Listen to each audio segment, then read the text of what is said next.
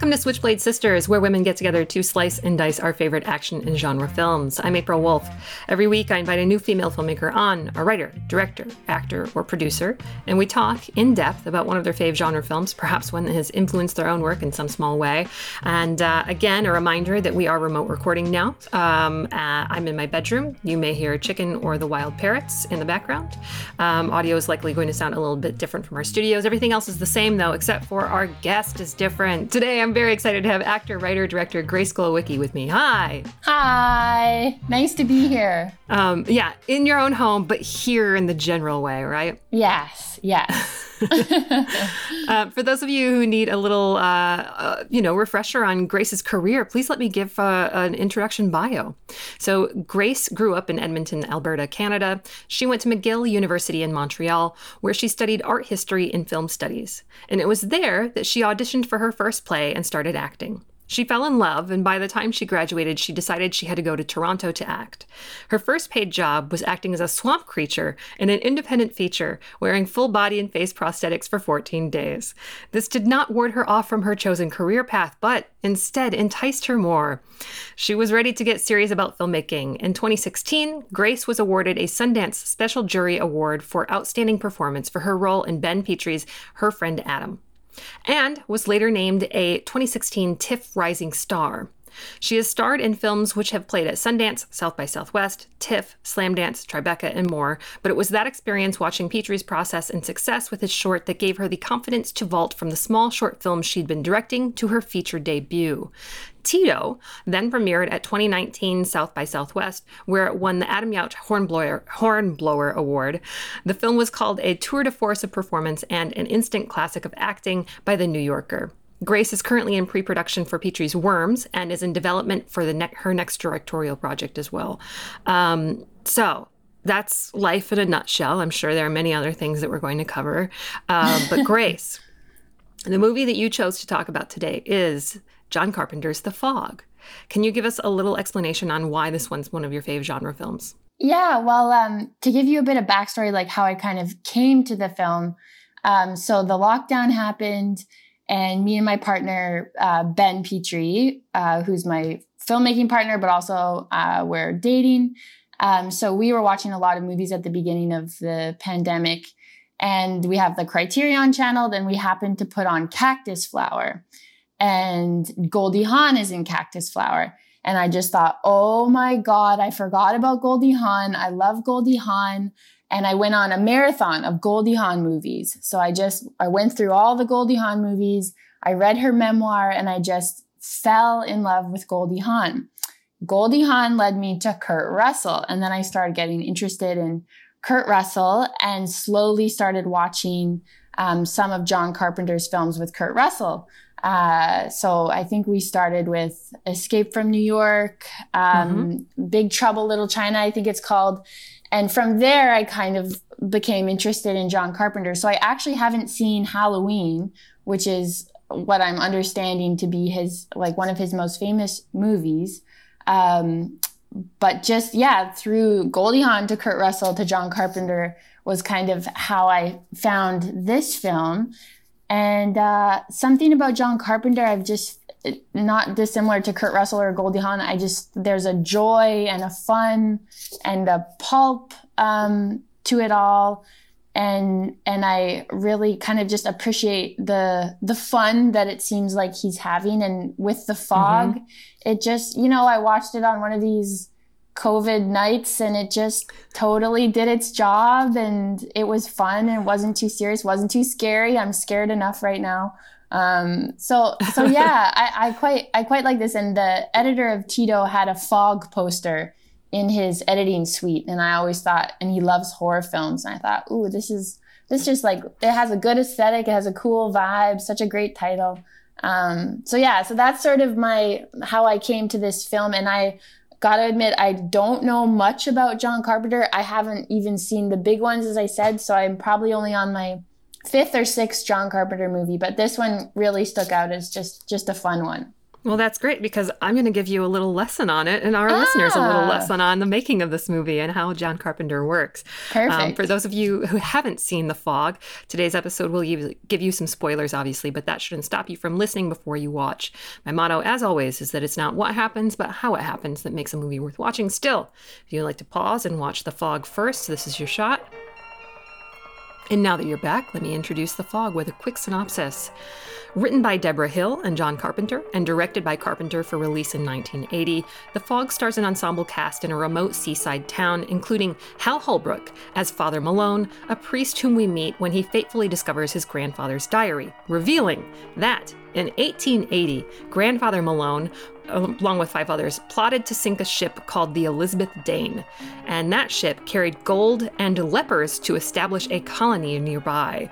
Then, the plotters took the gold and used it to found Antonio Bay, the town that we are now in. April 21st, the deed is done.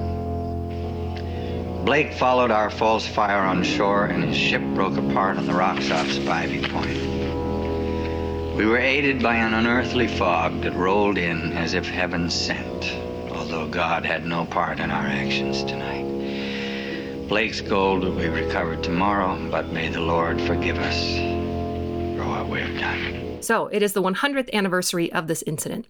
Meanwhile, a ship gets besieged by fog and then by the ghosts of the Elizabeth Dane, who murder them. On dry land, we've got resident Nick Castle, who picks up hitcher Elizabeth Solly, played by Jamie Lee Curtis. Listen, I never hitchhiked before. I just really want to be careful. Can I ask you something? Sure. Are you weird? Yes, I am. Yes, I am weird. You are weird. Yes. You're weird, thank God you're weird. The last ride I had was so normal, it was disgusting. His truck windows inexplicably shatter. Weird stuff is happening all over town. In the morning, local jazz DJ Stevie Wayne, played by Adrienne Barbeau, gets woken up by her son. He has found a piece of wood reading Dane. Mom! Mom, come on, get up. Look what I found. I love you.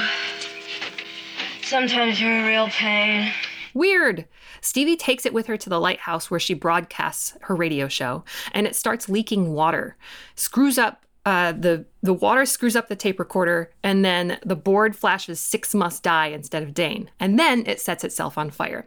So Nick and Elizabeth find one of the fishermen's bodies in the ship and bring it to the coroner. Nick, his wounds are covered with algae. His lungs are full and there's silt under his fingernails. I'll tell you, I saw Dick Baxter 3 days ago in Salinas. Now he's lying in there on the table looking like he's been underwater for a month. It momentarily awakes and carves the number 3 into the floor, marking the number of people who have already been killed. And as we know from the board, 6 must die. At the station, Stevie gets word from the weather guy that there's a whole lot of fog moving in. And while they're on the phone, he answers the door and she hears his murder. Hello? Anybody here? Some asshole got drunk and started taking this 100-year-old business too seriously. Fog then disrupts the town's communications. Classic horror trope. No one can call anyone at all. Stevie, however, gets a generator going in time to tell listeners to go to her house and save her son. Someone listen to me! My son is trapped! 887 White Beach Lane! My son is trapped by the fog! Andy, get out of the house! Run! The kid's babysitter is not so lucky, but Nick and Elizabeth get there to save him. Everyone gets to the church, where Father Malone waits. He discovers a golden cross made from the stolen gold, then decides to sacrifice himself. This is your gold, Blake. My grandfather stole it from you. I'm the one who must answer for it. Stevie gets chased onto the lighthouse roof by the fog ghosts, who recede after Father Malone offers himself up. The fog appears in the church, and the ghost captain beheads Father Malone, saving everyone else in the town. But who knows what will happen in another 100 years. Okay, so that's The Fog. It's kind of a complex story. You haven't seen Halloween, but I know a lot of our listeners have, and it's, I would say, an exact opposite. And this movie was their follow-up movie to that. So they had wild success with a minimalist horror film, and then were expected to follow it up with something, that could wow in the same ways. But, they didn't want to do the same thing twice. But At the same time, people were like asking them to make movies. So the quotes that I'm going to say today are usually combinations of John Carpenter and Deborah Hill from their commentary. So sometimes I won't say exactly who's saying what's saying it. But they said, quote, "This was a movie we made once and it didn't work. So we had to make it again. The budget of this picture was $1.1 million. It was $900 and some thousand to begin. And then we went back after we made the picture and realized there were problems with the scares. We had to get a little gorier. David Cronenberg had just come out with The Scanners, and he'd taken the genre to a point where we had to go back and reassess the scares and add several $1,000s. Originally, the scene on the boat, for instance, was scripted with no overt violence, and you never saw the ghosts. But we had to go back and reshoot all of it," end quote. So there was a kind of thing where they were like, okay, we have to make this scary. We didn't know what we did. We thought we were going to make a ghost story and it would just be eerie and creepy. But they're like, oh, no, you have to make it very scary. Those expectations, I think, I'm curious how a writer, actor, director handles those kinds of things. Like you just released your first feature. Yeah. Well, I can relate to this. I had a problem in my film where it was kind of, I guess, straddling a genre. Like I was borrowing from some horror stuff. And then in the edit room, we kind of realized like, this isn't scary. Like we had monsters, we had shot monsters originally, and the visuals of the monsters just weren't scary. And that was kind of the whole spine of the film, was that my character had to be actually scared of an actual threat. But what we shot wasn't threatening enough and wasn't scary enough. And I personally I can't even comprehend the idea of a reshoot. And maybe that's because I don't have much money to make films at this point. So I commend John Carpenter and Deborah Hill for having the wherewithal to go and to reshoot the movie until it works. Because, watching the film, I really can't tell that there was, basically two films, the original film shot and then how they would cobble it together with all the reshooted material, because it just congeals for me into a pretty slick, focused temporal experience when I guess, in fact, it wasn't. But yeah, I can't imagine reshooting. But I definitely came up against those problems for sure. And I just was like, well, it's flawed. You remade your film in the editing room then, right? Not with reshoots, but with editing. Yeah. So we ended up deciding to, and again, like it was my first feature. So I look at it now and just see all these problems.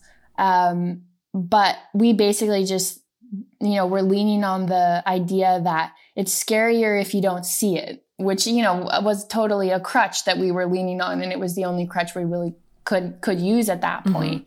But that's how we ended up making sense of that problem, is just never showing what it was that Tito was scared of, so people could project their own fears onto whatever it is that he was seeing, or they could say maybe there's nothing there.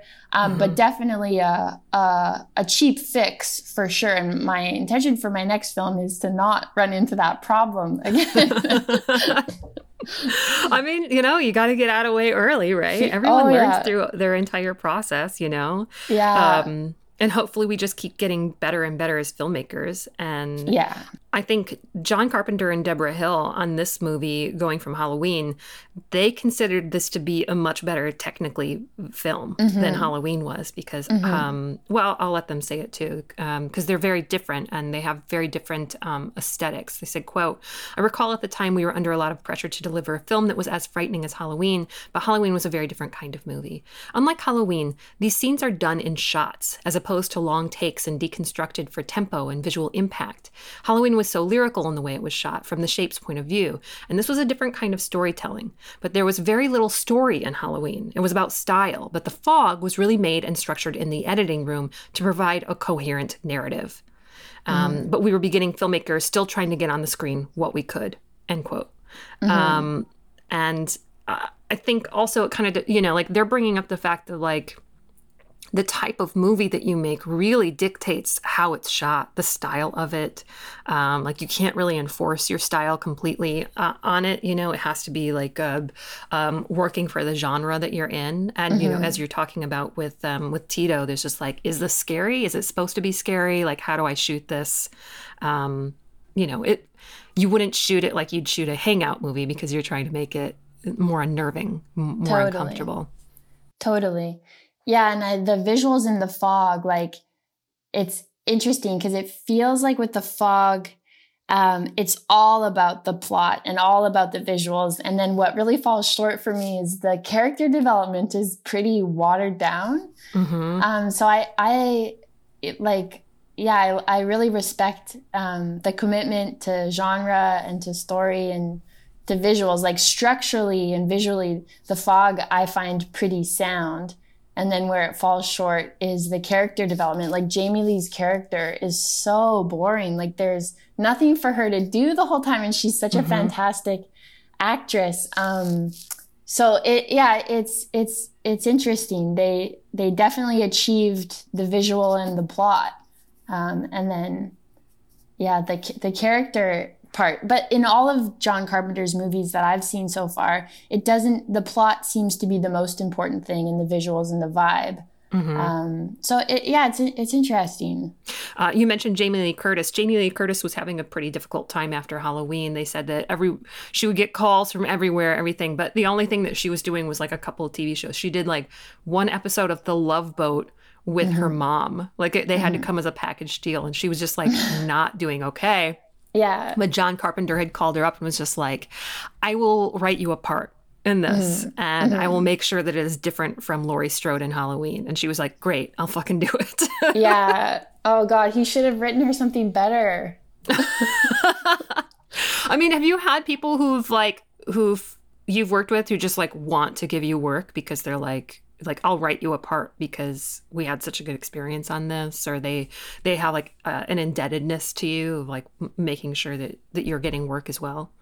I don't know about indebtedness, but so my partner, Ben, he's written roles for me, and I've written roles for myself. And then my best friend, Harry, who just directed his first feature, wrote a role for me in that.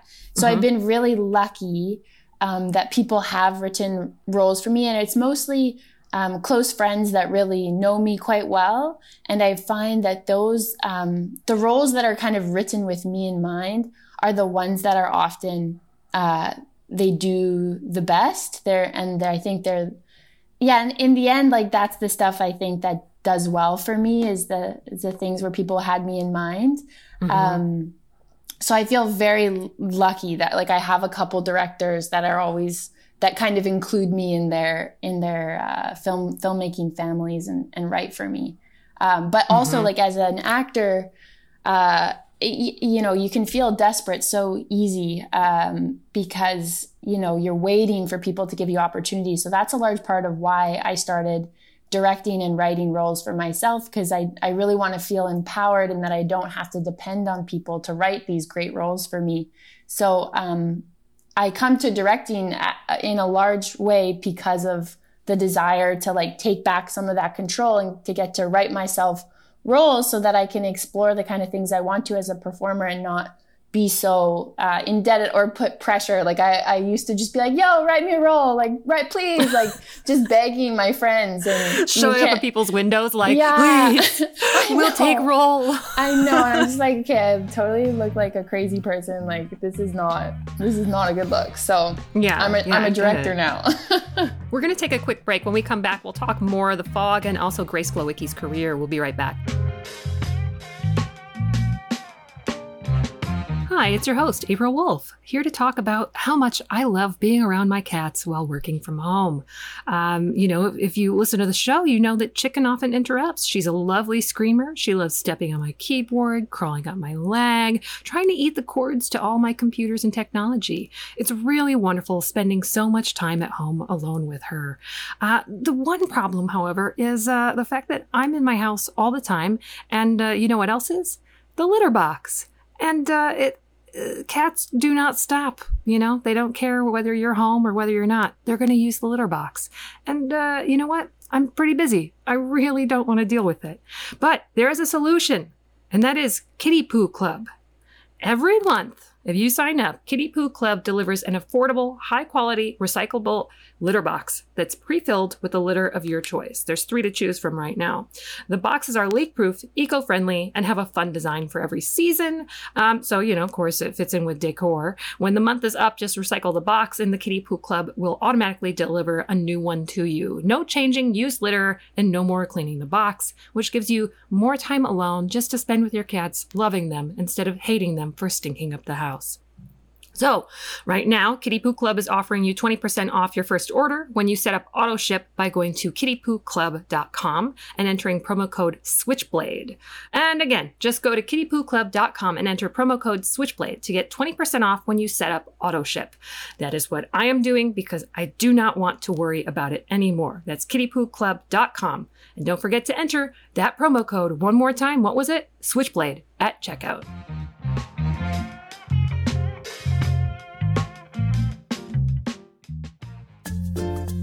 Are you feeling elevated levels of anxiety? Do you quake uncontrollably, even thinking about watching cable news? Do you have disturbing nightmares, only to realize it's 2 p.m. and you're up? If you've experienced one or more of these symptoms, you may have FNO, news overload. Fortunately, there's treatment. Hi, I'm Dave Holmes, host of Troubled Waters. Troubled Waters helps fight FNO. That's because Troubled Waters stimulates your joy zone. On Troubled Waters, 2 comedians will battle one another for pop culture supremacy. So join me, Dave Holmes, for 2 doses of Troubled Waters a month. The cure for your news overload. Available on MaximumFun.org or wherever you get your podcasts.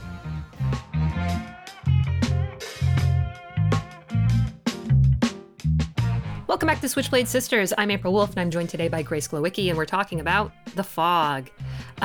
So this movie, despite it having, seemingly a fairly substantial budget, 1.1 million complete, which in those days, I don't know what that is. It must be like 8 million at least, or something like that. So hard to say. Who knows?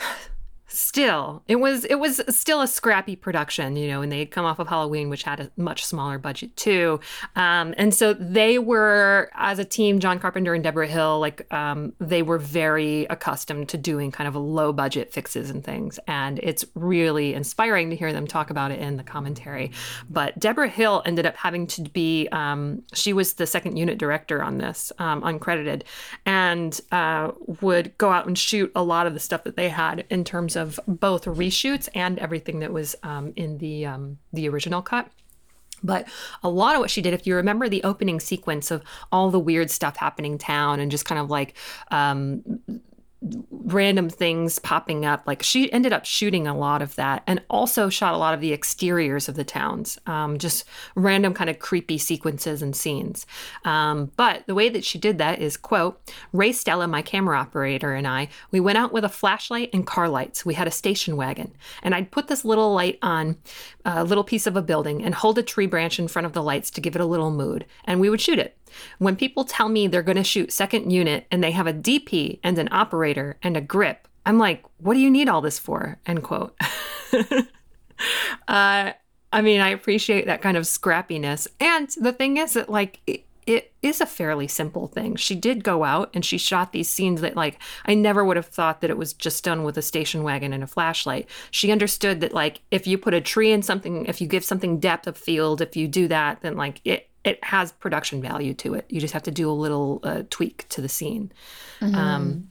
And I just appreciate that. Yeah. From what I understand, Halloween, I think I heard it was 300,000 and then grossed many, many millions. So from what I gather, John Carpenter and Deborah Hill, very resourceful filmmakers. And I really respect that because, I've always felt that way personally. You really can make a movie with not much. And in Canada, at least, the bigger industry makes you feel like you can't make anything for under $1 million. Like that's just absurd to think you could do anything. And that's just so not the case.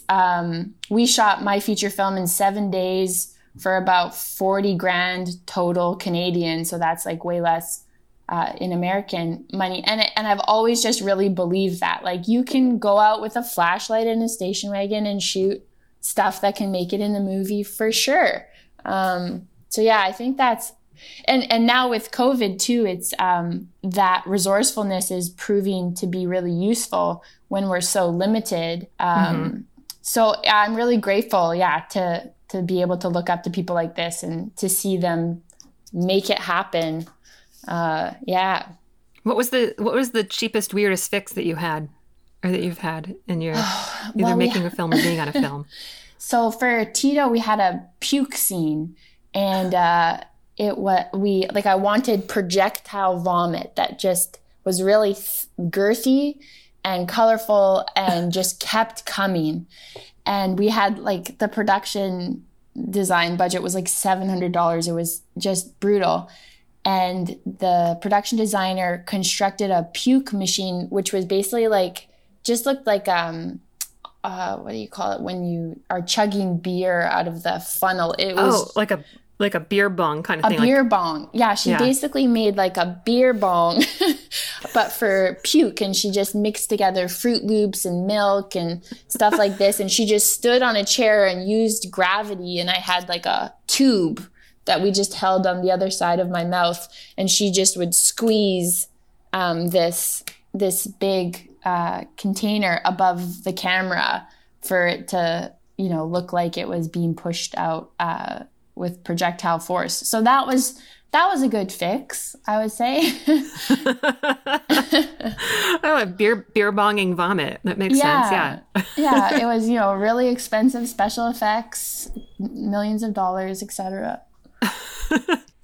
I wanted to get a little bit more into another fix, which is something that is hard to get around unless you have someone creative, and that's lighting and getting good lighting that feels like you have some kind of production value to it that also is kind of like scrappy. Because something that Deborah Hill and John Carpenter were doing on this, especially in a lot of the reshoots, because they had like really no money to do those reshoots. And if you listen to that commentary, there's like a good quarter of the film that's all reshoots. It's nuts. Yeah. But one of the things that they were doing was just like really using natural lighting in every single location. And of course they had Dean Cundy, who was just kind of expert at like finding the right lenses and angles to kind of get the best out of the natural lighting. But they said, quote, "We were piecing together images to open our film. This is all natural lighting, basically. Everything you're seeing is lit only by the lights in the store, for instance. That's why John, the actor, is standing by the refrigerator, because it was the only place we had the lights. And then there's the moment with Tommy Lee Wallace's wife playing a character looking out the window. We added this at the very end, all within a month before the film had to be delivered. Again, it was all natural lighting," end quote. And I think that's very smart. I think that if it's possible to do natural lighting, then that's great. But there's so many places where it's it doesn't look amazing. You kind of need a cinematographer to work with those things and bring out the best of them.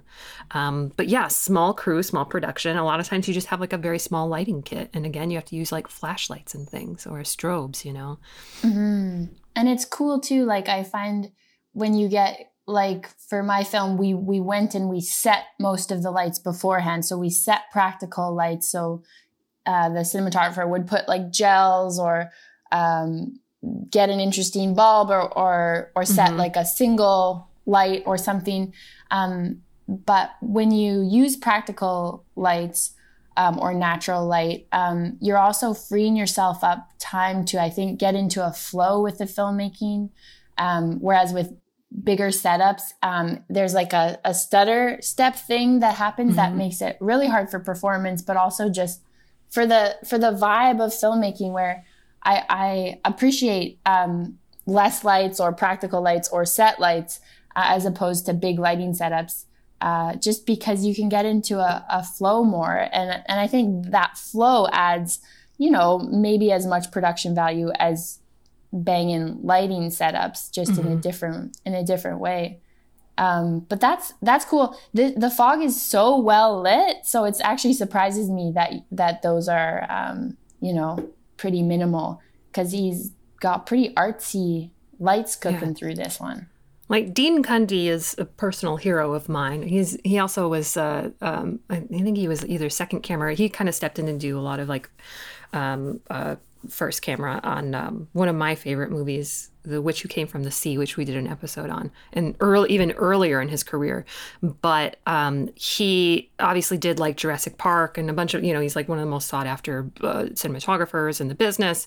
So smart. But the thing is that like he just had an understanding of how to use less to make more. And, Deborah Hill, she said that she met him on set. She said, quote, "Before Halloween, I was script supervisor, and that's where Dean Cundey and I worked on 9 pictures together.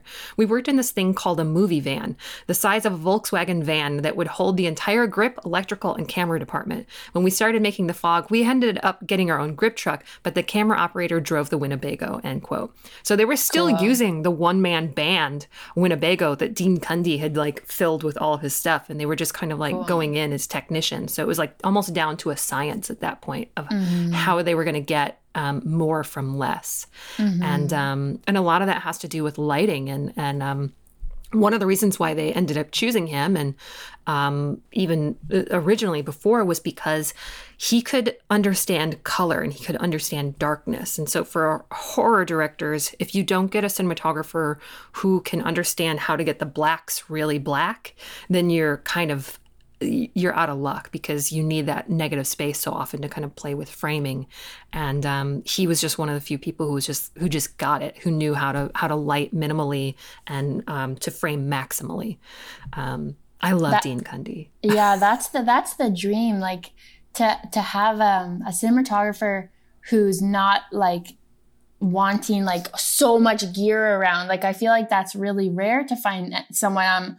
And I feel lucky I found a cinematographer who I feel like is really nimble and resourceful. But yeah, I'm really not terribly attracted to the idea of some like a lot of contraptions and a lot of wires and a lot of lights. Like, and someone on some sets as an actor that I've been on, you really feel like the cinematographer has the ability to really take over. And to feel like the biggest presence in the room, and it becomes about the gear, and that I always find to be an alienating position to be in, because it becomes less about the movie and more about the gear. So it's cool that this guy was a little more minimalistic and resourceful, because I think it helps the film and the humanity of the film. We're going to take a quick break again, and when we come back, we'll get back into The Fog and into Grace Glowicki's Tito. We'll be right back.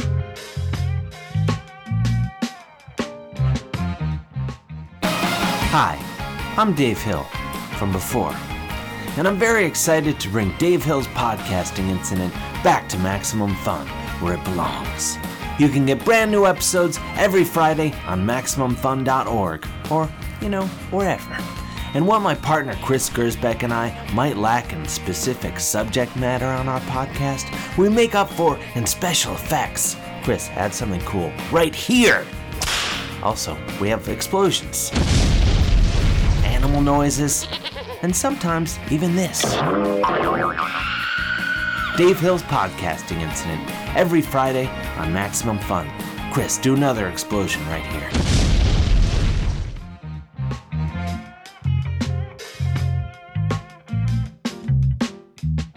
Welcome back to Switchblade Sisters. I'm April Wolf, joined today by Grace Glowicki, and we're talking about The Fog. You mentioned Janet Leigh before, and of course, Janet Leigh, a consummate professional. It was kind of their dream to be like, oh, well, we already know Janet Leigh, and we need this person, and we're putting Jamie Lee Curtis in this, like, we're definitely going to ask if her mom can do it. And so it was like a huge get for them, like Hal Holbrook and Jamie Lee Curtis. It was just like, it kind of made the movie. And so Janet Leigh, she didn't have a lot of scenes, but of course I think that they were kind of emotional and they had a lot of impact. In the movie, her husband is one of the fishermen who dies. And there's a scene in the bar where there's like a gathering outside where there's supposed to be like a 100-year anniversary. And it's a really emotional scene. And for that one, it was extremely difficult. It ended up being a much, much longer shoot than they had anticipated. Quote, "It was really fun working with Janet. She's an incredible pro. In this scene, she has to cry, and for technical reasons, she had to do it 14 times in a row.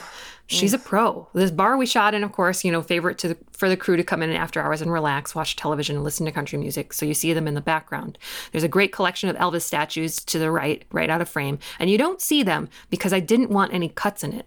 That's why it took 14 takes. We had a tracking shot that comes down the bar and ends in a 2-shot. We did, however, have to cut to the radio because we dropped part of the scene in the 2-shot, end quote. So it opens with her. It's a pretty tight, long shot of the bar, so you get a lot of depth. And then Janet Leigh's in the frame, and she has to cry. And then as she walks out of frame, they pull down and they do a tracking shot down the bar to hit that too. And it's I just feel like in the commentary, Debra Hill's like, "Why did you want to do that?" And he's just like, "I don't know."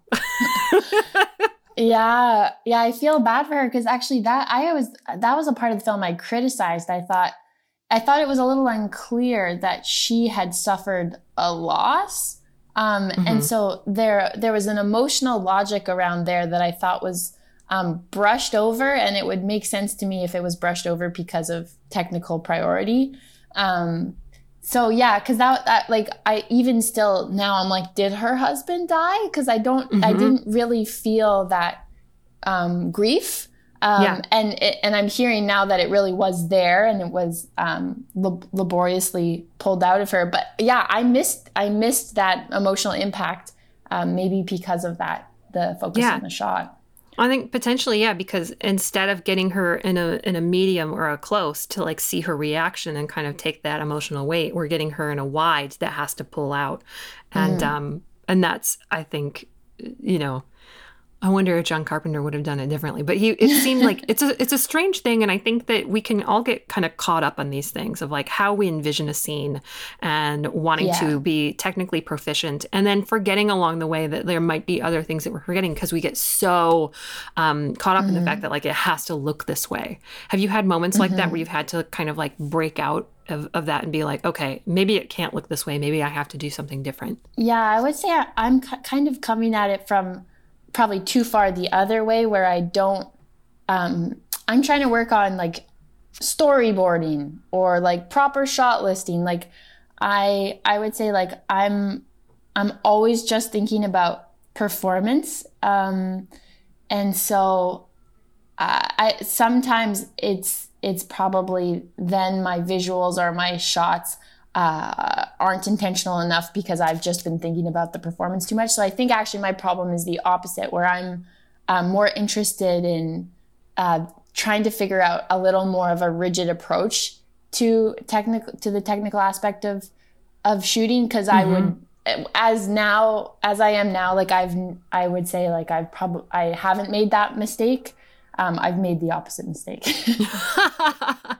I actually do think, I mean, we've got another episode on an Anthony Minghella movie, Truly, Madly, Deeply, where he came from the theater and he had the same thing. And his, that movie was his first film, and it was very much about him just trying to get a performance on the screen. I think, one of the things that low budget filmmakers, though, even, early in your career, one of the things that you can use to your tools, even if you can't get everything that you want on screen, is going to be sound. And that's something that John Carpenter and Debra Hill had always excelled at in terms of how to use sound effectively. And what they said was, quote, "There's a lot of tricks we did with just surprising the audience with sound. And it really worked out well. It's one of the tools you have when doing a low budget movie is using sound effectively. Nowadays, we mix for 4 to 6 weeks. In those days, we mixed for 3 days on this movie at Writer Sound," end quote. So they had to come in with a sound plan, a sound plan even before they would get into the mixing, because they just didn't have a lot of time to do it. So it became a part of their scripting process. How are we going to think about this early on and beforehand? And I also think, it's one of the things, sadly, that maybe a lot of indie filmmakers in the early careers don't always think about sound, but part of that is because they don't have the budget for like good sound mixing or something, or they don't, maybe they're not thinking about that to put the sound aside. Do you feel like you had the proper time to kind of mix and do that post-production on your film? Well, I got so I did the sound design on my film, and I got pretty into it because of exactly what you said. Like it was a way I started trying to solve pretty much all my problems in my film. So I would say there's like a crap ton of sound design in my film and a bunch of score. It's just a wall-to-wall sound. And probably some of it is made from an insecure place of, just wanting to be extra clear or wanting to prevent any kind of drop of the ball. So I'm definitely learning about how to be more subtle. But my thinking with sound design was that it was essentially a free way for me to enhance the clarity or emotion of my film and to give it style. And I was just ripping things off of YouTube, and I was recording my own voice with my like H1 Zoom, like with my cell phone. So I was really kind of doing a cheap version of sound design, but in the end it worked out. And then I think we were mixing for probably like four days as well. That's where a lot of the money goes too, is if you're spending too much time or any wasted time in post-production for sound eats the budget a lot. So yeah. I'm going to approach my next project, which is also, fairly lower budget, higher budget than Tito, but still a low budget.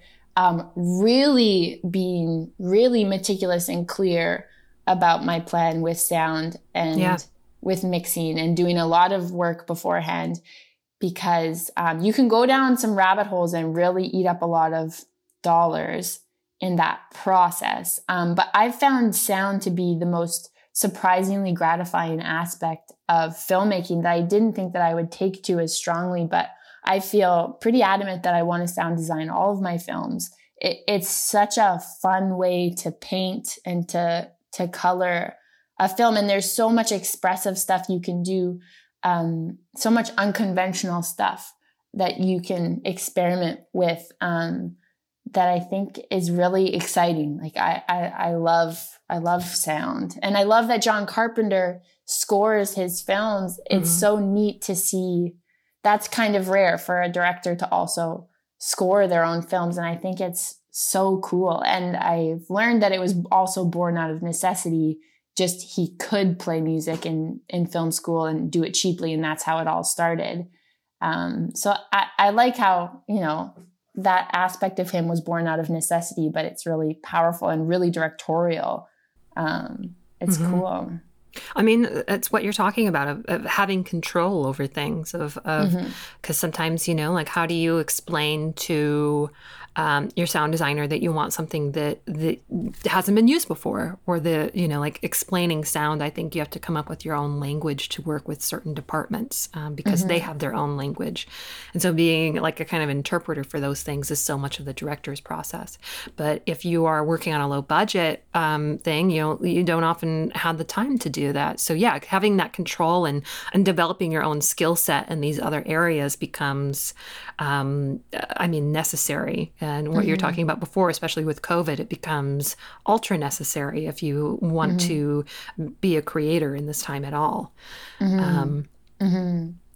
Yeah, for sure. And the control thing, it's like so alluring. Like sometimes I'm like, it'd be so great if I could like shoot it and act in it and score it. Like, you can, as a director, like sometimes you just get a little power hungry and you want all the control to be able to like never have to translate your vision or your directions to anyone and have them risk being muddled or distilled. But I think that's the other part of it all, is knowing when to let go of that, urge to control absolutely everything, and to work with someone that's better at you than things. So I feel lucky I found a composer. So I've been, doing the sound design, and then I have this composer, and he's far more sonically prolific than I am. So it's nice to toe the balance of being a total dictator and the collaborator.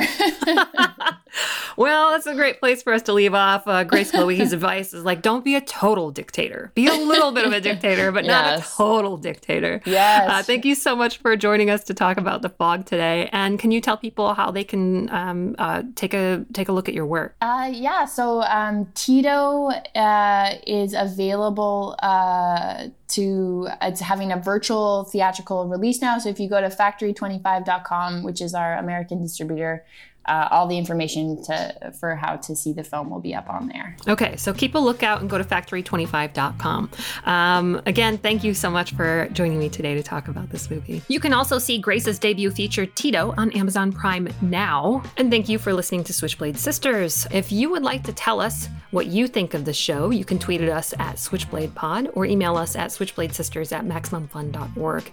And please check out our Facebook group too. That's facebook.com/groups/Switchblade Sisters. Our producer is Casey O'Brien. Our senior producer is Laura Swisher. And this is a production of MaximumFun.org. Some asshole got drunk and started taking this 100-year-old business too seriously. MaximumFun.org. Comedy and culture. Artist owned. Audience supported.